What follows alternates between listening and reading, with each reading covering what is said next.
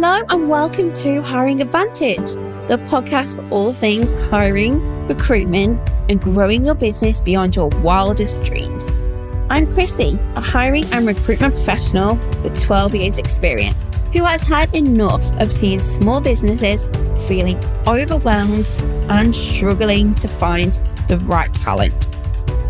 If you're ready to learn how to hire and retain your dream employees, as well as what not to do, you're in the right place. So let's dive in.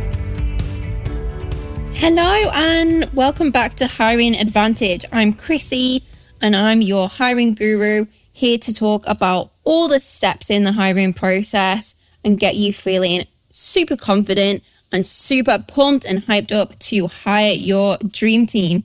Woohoo! With these early episodes, I really want to focus on the why, the how, the what, and to get you feeling really confident on what you need to do. And this is really important, especially if it's the first time that you're hiring or you just want to tweak your hiring processes. We really talk about how you know when you're ready to hire.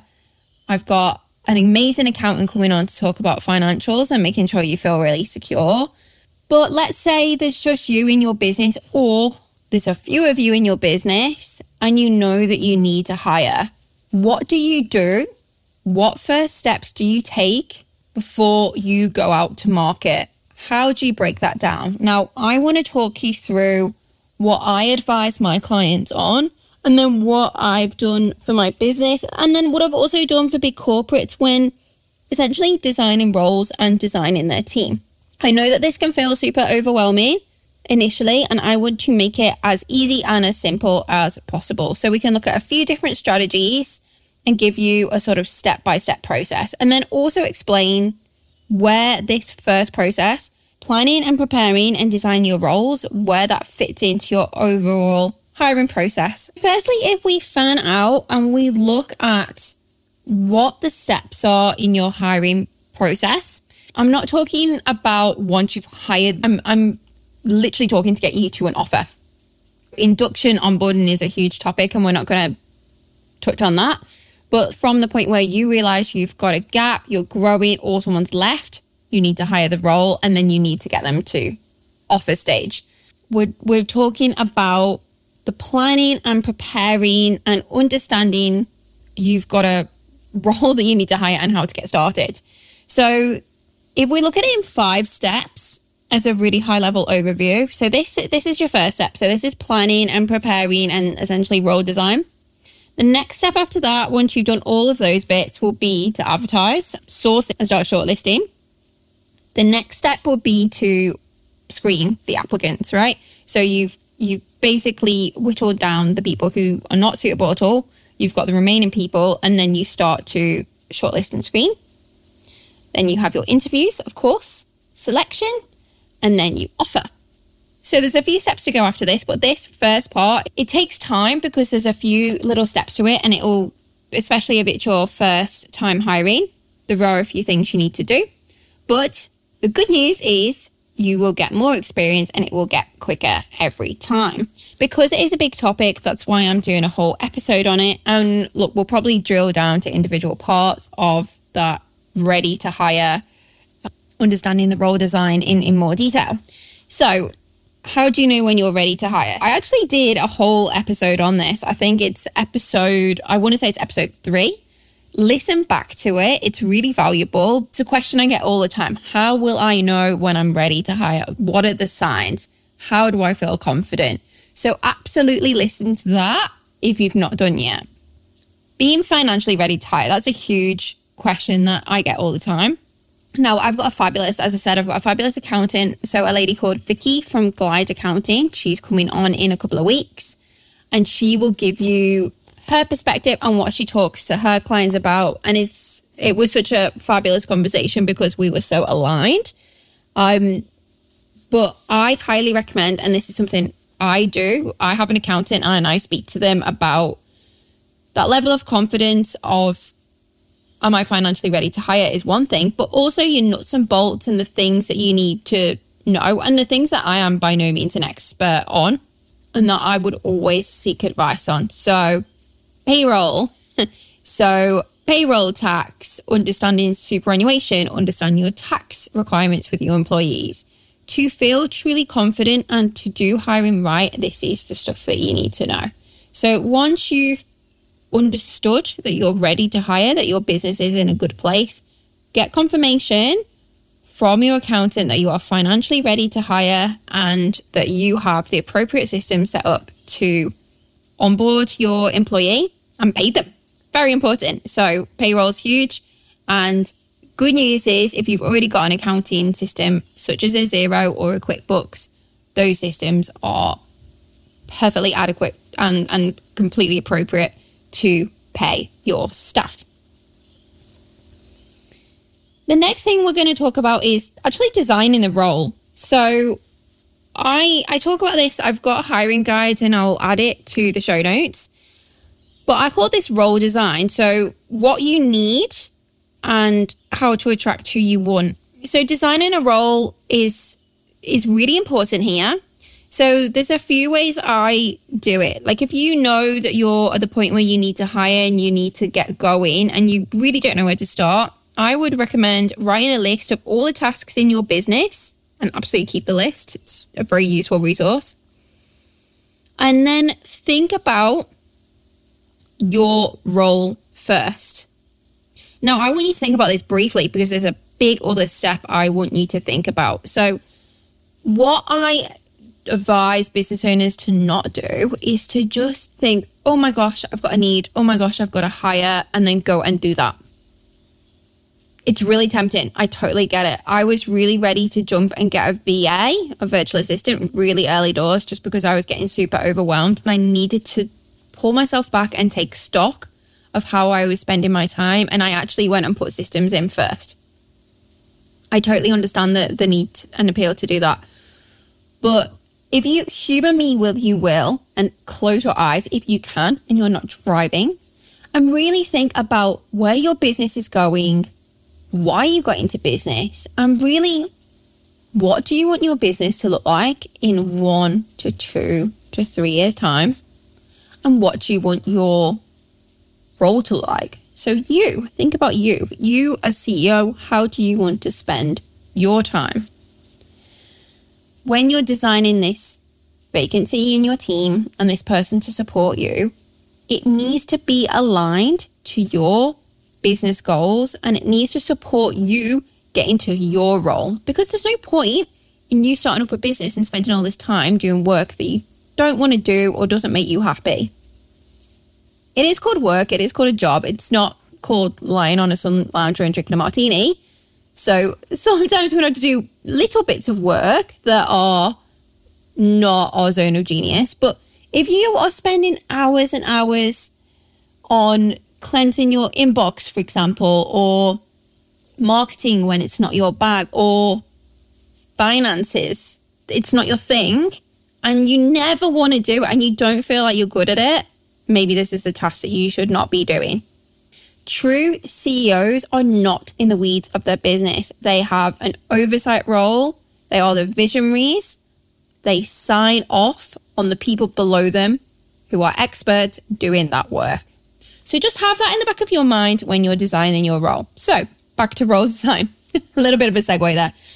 Back to role design. So if you've written a list of all the tasks that you do in your business, see if you can then see some patterns. Is there a resource gap in your business? Is there a clear job left over on this list? The next thing you need to think about is, does the role make sense?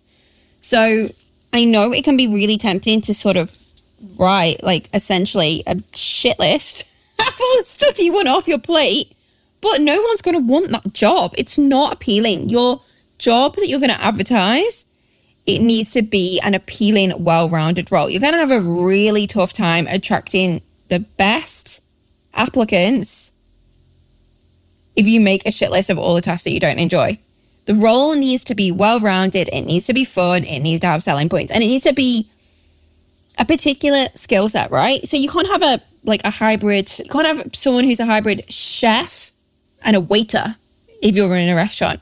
You can't have a mechanic who's also a hairdresser. Like, it just doesn't make any sense. right? So if we take an example of online business, someone who's got huge creative flair and is a creative, so maybe say a graphic designer, for example, they're potentially not going to be really strong in finance or sales. They won't have any qualifications for it if it's not their career path and trajectory, and it's probably not going to be where they excel. So if you're seeing gaps that are completely separate, this could be two roles, and you need to think about what is most important and what's going to propel you forward and make you more money. So we grow our teams to make more money, essentially. Let's not forget that. So start designing that role. Also do research. Once you've got a loose idea, so let's say that the things that are taking up a lot of time in your business, and commonly it's some sort of administrative tasks. The first time you hire, it might not necessarily be. It might be getting extra support with clients. But let's say they're all administrative tasks. I want you to go and research all the similar jobs. And you can do this by looking at your job board. So looking at Seek and looking at Indeed and seeing adverts there and literally Googling job descriptions for equivalent. Or if you've got a collaborator or a business buddy who's in a similar industry to you, get your hands on their job descriptions. I'm sure they won't mind, but ultimately, put your spin on it and make it yours. A job description is not an advert, by the way. So it really is, a job description is more flashed out than an advert. I still have sections in my job description that are really high vibe and talk about the business and the context of where this person fits in and the sort of clients that you look after. But it also needs to be a lot more granular in terms of tasks. It's not as much of a sell, although it needs to leave people feeling really good because they need to be excited about their jobs. But it does need to be a reasonably detailed document. And a job description is also a legal document. So you can also, once you employ someone, you can use the job description to hold them to account on tasks. So for example, if you've got a task in there that says must communicate to deadlines and it's very prescriptive, if they're continuously not meeting their deadlines, it's something you can have a conversation about, and it is literally a part of their job. Design and roles. And then the next step is Fair Work. So Fair Work is really important. You are going to take a trip to Fair Work.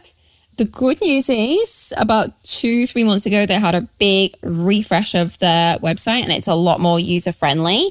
But there's certain things that you need from Fair Work, and I'm going to break it down for you. So really important is you understand when you design the role, what capacity are you going to bring this person in as? And I'm assuming here that you're not outsourcing the role, so you're not getting a third-party provider to look after this work for you, although maybe you are. But then you can kind of skip the Fair Work pieces, right? You're hiring an outsourced provider. So a good example of this is a social media manager or a VA. And they're other companies that are literally doing a ring-fence piece of work for you. And then you don't have all the employment obligations that you do when you're hiring your very own team member. So let's just be really clear. A subcontractor or an outsourced worker is not a part of your team. They are not your employee. They might feel like a part of your team, but they're not your employee, right? So very important that we clarify on that. If you are hiring an employee, and that can be a permanent employee, and permanent employees can be full-time or part-time, or you are hiring a casual employee, you need to understand what requirements there are with that engagement type. So when we think of employees, they have a certain amount of holidays. They're required to have super. They're required to have sick leave. They've got certain rights and responsibilities in terms of notice periods, and you have certain commitments to them. Casual employees, you also pay them super, but the hours are more flexible. The notice period is more flexible as well. They are easier to bring on to some extent, and they are easier to end their employment of. Long term, you want to be working towards employees. Again, we'll go into that in more detail another time. But what's really important is to understand what obligations you have and to understand what employment type is right for your business. The next thing you need to look at is awards. So once you understand what the job type is that you're going to hire, you need to understand the award rate that you're going to pay them and make sure that you're meeting those obligations. And then I would also just make sure you're doing some general reading. Again, Fair Work has massively updated its website on what your obligations are. And then once you've done all this, I'll probably run it past your accountant again, right? So just say, okay, this is the award type. This is how we're bringing them on. Make sure you're really aligned. They'll be really confident with this. And that way you know that you've ticked all your boxes, you've done everything right, and you're on track to hiring that person. Knowing what to pay them, really important. Now, you're going to be guided by the award rates. A lot of the time you're going to be in something similar to, and this will depend on the state in Australia you're in, but something like a miscellaneous award. Now, you get what you pay for, right? I really believe that to some extent with your resources. So I do not recommend for people to pay the minimum hourly rate or minimum salary required for a role, especially if you're going to prorate them and bring them down to part-time hours. It's not attractive on your advert if you're paying the bare minimum. You don't have to pay the same as what a big, massive corporate was. That's not going to make sense for your business, but you do need to pay people a fair rate. Now, I will not work with clients if I do not feel they're paying market rate for their roles. Like, it's just a hard no for me because I will not attract the right people. So please understand that you can be cost effective to your business, but you need to pay people appropriately and fairly. You're not needing to pay the biggest salary out there. You can attract them in other ways. I actually have a whole other episode on attraction, of course.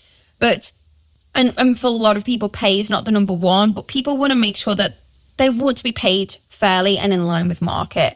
So the ways that you can, in addition to award rate, understand market rate is, one, go back to the job boards and look at what they're paying them. So look at what the adverts that are very similar to yours are paying their team. Should get a good understanding what's market there. And then also the big recruitment agencies. So think Hayes. Everyone knows Hayes, right? Think Michael Page. Think Robert Walters. And you'll most likely know recruitment agencies in your industry. They will quite often have annual salary surveys that come out. Now, this is probably going to coincide quite nicely with this episode, but they typically come out at the end of financial year or the start of the new financial year. So they literally survey and build salary data on all of their placements and interview their clients, and you can get that for free typically. And it's really, really valuable. And usually they have information for both hourly rates and salary. So very important to make sure that you're paying the right dollars. Once you understand where your money's at, you've designed your role, you feel ready, your finances are ready, it's strategic and fits in with your vision, then you want to start thinking about writing a job description. So I touched on this, but a job description is a legal document that explains what someone's role is, where they fit into the context of the company and the company. So if you go from top to bottom, I would always have a section at the top of your job description. So of course you're going to have the role title, the name of your business, whether it's full-time or part-time, and the agreement type on the front of it. And then I would have an overview of your company. So how it started, where it's at, what sort of clients it services. You can even have a section on your clients. If you're really client facing, especially if you're B2B, it can be really useful. And then paint a picture of where this role fits into and who it reports into. Sometimes you'll actually have who the role reports into on the front of the job description. Then you're going to have a high-level blurb about the role. Then you're going to have the tasks the person's going to perform. And then you're going to have a little bit about the person's skill set. I also really highly recommend, and similar to your advert, writing a really high vibe section of what's really exciting about your company and this role as well. So this is not an advert. This is not to hook your applicant and sell them in, but it is a document that you may give them while you're still recruiting them. So they need to read it and be really, really excited about the role. I highly recommend building a branded job description template. Again, once you've done it once, you can tweak it for all of your future jobs with your different sections that we talked about. The next thing that you will need to do is work out what your sourcing process is. That's for another time. So we're going to talk about sourcing, advertising, all of those things. But essentially, if you've got all the way from crap, I need to hire, or yay, I need to hire, as it should be, right to designing a job description and feeling really confident, that is your first big step and big hurdle over, and arguably one of the hardest. So congratulations. I love dissecting job descriptions. It's one of my faves. So I am here for you if you need a second pair of eyes. I do free hiring strategy calls and love to talk hiring process. I can also chat to you about services and how I can support you. I hope you found that useful. Just to recap on sort of our steps when it comes to that. Oh my God, I need to hire. What are my first steps? The first steps are, in that step, is the signs that you're ready to hire. Go back and watch the episode. Speak to your accountant to make sure that you're financially in a good place. Please listen out for the episode with Vicky that's coming up. I'll be sharing that on my Instagram. You need to start thinking about, when you design this role, where does it fit into your future team? You need to design the role. Start doing research on it. So loosely design it, do your research on it. You need to go to Fair Work and follow the steps there. Then you need to make sure that you're paying market rate and you do your research on finances. And then you need to finalize your job description. Have a look in the show notes. I'll break down the steps for you. And there will be some resources coming out on this to help you out. I hope you love this episode of Hiring Advantage and you feel ready to go get and hire, and you know the first steps to follow. If you love this content, there is plenty more over at my Instagram account, which is at Hiring Advantage. And I always love to hear your feedback on these podcast episodes. So feel free to tag me in your stories and share your biggest takeaway, or share with another boss babe who is looking to hire and grow their team. I would love to be their hiring support person. Until next time, happy hiring, Queens.